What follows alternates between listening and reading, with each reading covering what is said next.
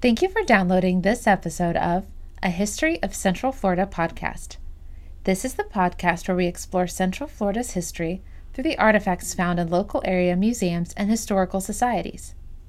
This series is brought to you by Riches, the regional initiative to collect the history, experiences, and stories of Central Florida, and the Orange County Regional History Center. I am Bethany Dickens, and I will be your host for this episode titled Tapestries. A beautiful collection of tapestries that tell the local history of a community adorn the walls of the new Smyrna Museum. They reveal ways in which women participated in the economy during the Great Depression. During the Great Depression, women's work changed.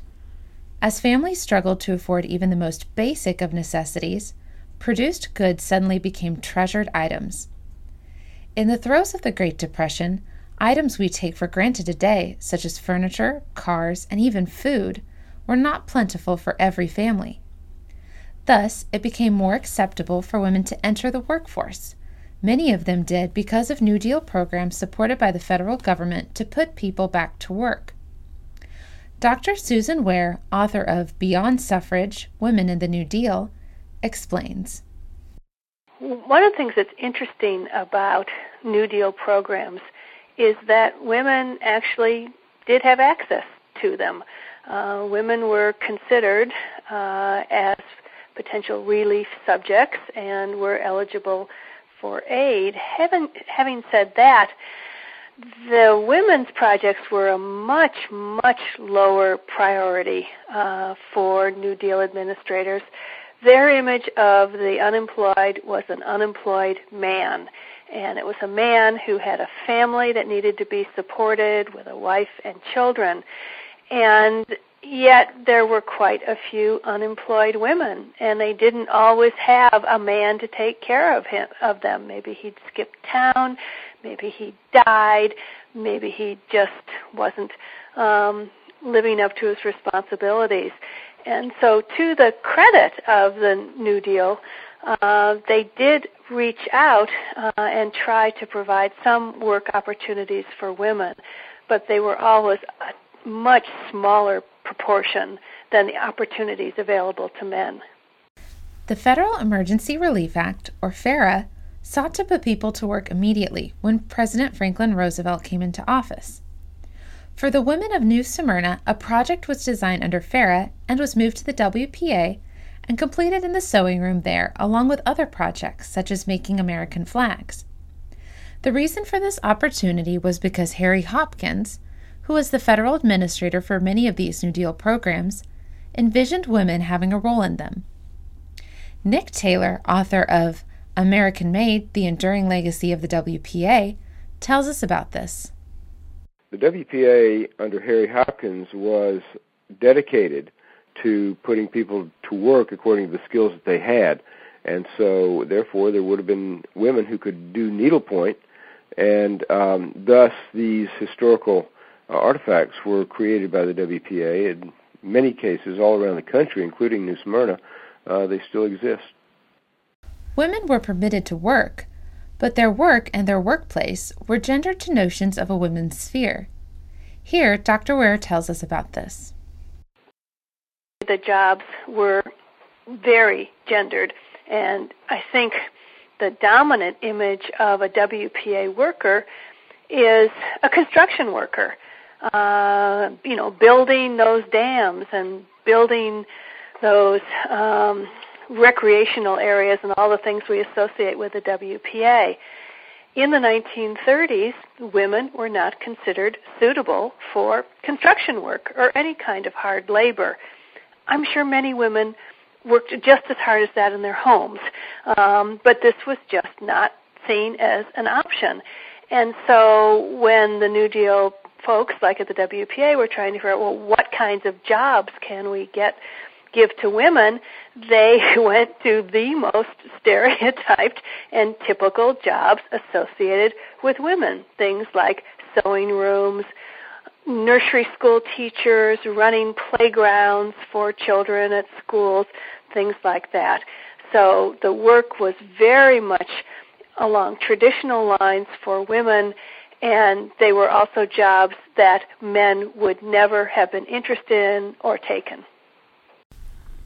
The objects on display at the new Smyrna Museum communicate the talent and diligence of the women assigned to the project. Dorothy Morton and Georgia Osborne designed the tapestries on large sheets of brown paper. The new Smyrna Museum displays one of the designs that was never turned into a tapestry. It is an alternative view of the Civil War-era bombing in New Smyrna from the view of the ship. The scene that was turned into the tapestry is from the view of the hotel that was bombed. We don't know why the second scene wasn't turned into a finished tapestry, but it is evidence that the artists modeled a variety of options before they committed to an illustration. There are 6 completed tapestries in total, and 1 not completed. After Morton and Osborne finished their designs, the designs were sent to the WPA Women's Work Center and embroidered under the direction of Cora S. Wilson. This interest in local history was not unusual for these types of creative projects, as Nick Taylor explains. There's an awful lot of local history that was preserved or replicated or shown in WPA artwork, whether it came out of sewing rooms or whether it came out of the Federal Art Project. For the most part, they were primarily trying to depict America as it was. That would have been the bulk of the output of the art project. But in an historical sense, people would have been trying also to, put a handle on their history and show it as it was perceived at that time. Here, Dr. Ware describes the WPA's attempts to regain a sense of the American past and how the tapestries might fit into this common effort to commemorate a shared historical experience. They're showing a real interest in Florida history. They're looking back at key moments and then trying to represent them through crewel embroidery and sewing. And in some ways, this is a theme that gets picked up very much by the WPA. If you think about all of the efforts to recover the American past, many of those came out of the women's and professional projects. They were lumped together. So things like the Federal Art Project or the Federal Theater Project, many of them were very concerned with uncovering American roots. If you think about also the murals that were done in post offices or the WPA guides to cities and to states. So there's a real interest in history, and I think it's interesting that this earlier project really already had zeroed in on that as something that would be important. These women also had a great deal of pride in their work. This is obvious upon a close examination of the tapestries. We asked Nick Taylor whether these women's projects were supported by the local communities. For the most part, they were welcomed because any town, city, county would have been stressed by the fact that people didn't have jobs. The tax income wasn't there, and therefore anybody that could be put to work was less of a burden on the people who were working and the taxpayers who could still afford to pay taxes. Some people were reluctant to receive what they regarded as charity, but the vast majority of people, local government, politicos included, would have welcomed these jobs with open arms. They certainly provided money into people's pockets, which went back into the economy in terms of grocery store purchases, clothing, shoes, that kind of thing. And so really it was valuable both for the stimulus and for the work that was done in and of itself. The works would be displayed prominently.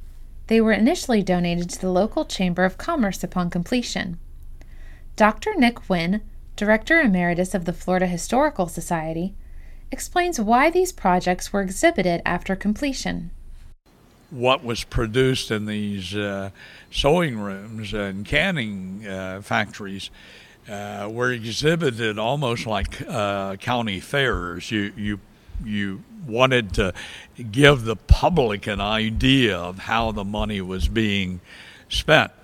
They could see that in construction projects, although Lord knows there were enough jokes made about the WPA construction, and we poke alone. A lot of people called it, but you couldn't see it in the sewing rooms and all that. So they had expositions, and the best sewers were encouraged to do this. That might have been their assignment, was to produce something like that. These tapestries exemplify the new opportunities for women in the 1930s and new ideas about work. While these women were still performing domestic tasks, they were doing so in public and earning money for their families. This would lead to further opportunities, as described by Nick Taylor. Given the role that women played at the time, the sewing rooms fell under a part of the WPA called the Division of Women's and Professional Projects. Actually, there were more professional women who worked in the WPA than there were professional men. The men did primarily construction jobs. Women, there were clerks, secretaries, and so forth. And then there were sewing room workers as well. Sewing room work introduced a lot of women to a workplace outside the home. That would have been less true of women who were already employed outside the home in more professional roles. But it was commonplace, of course, at the time for men to be the breadwinners.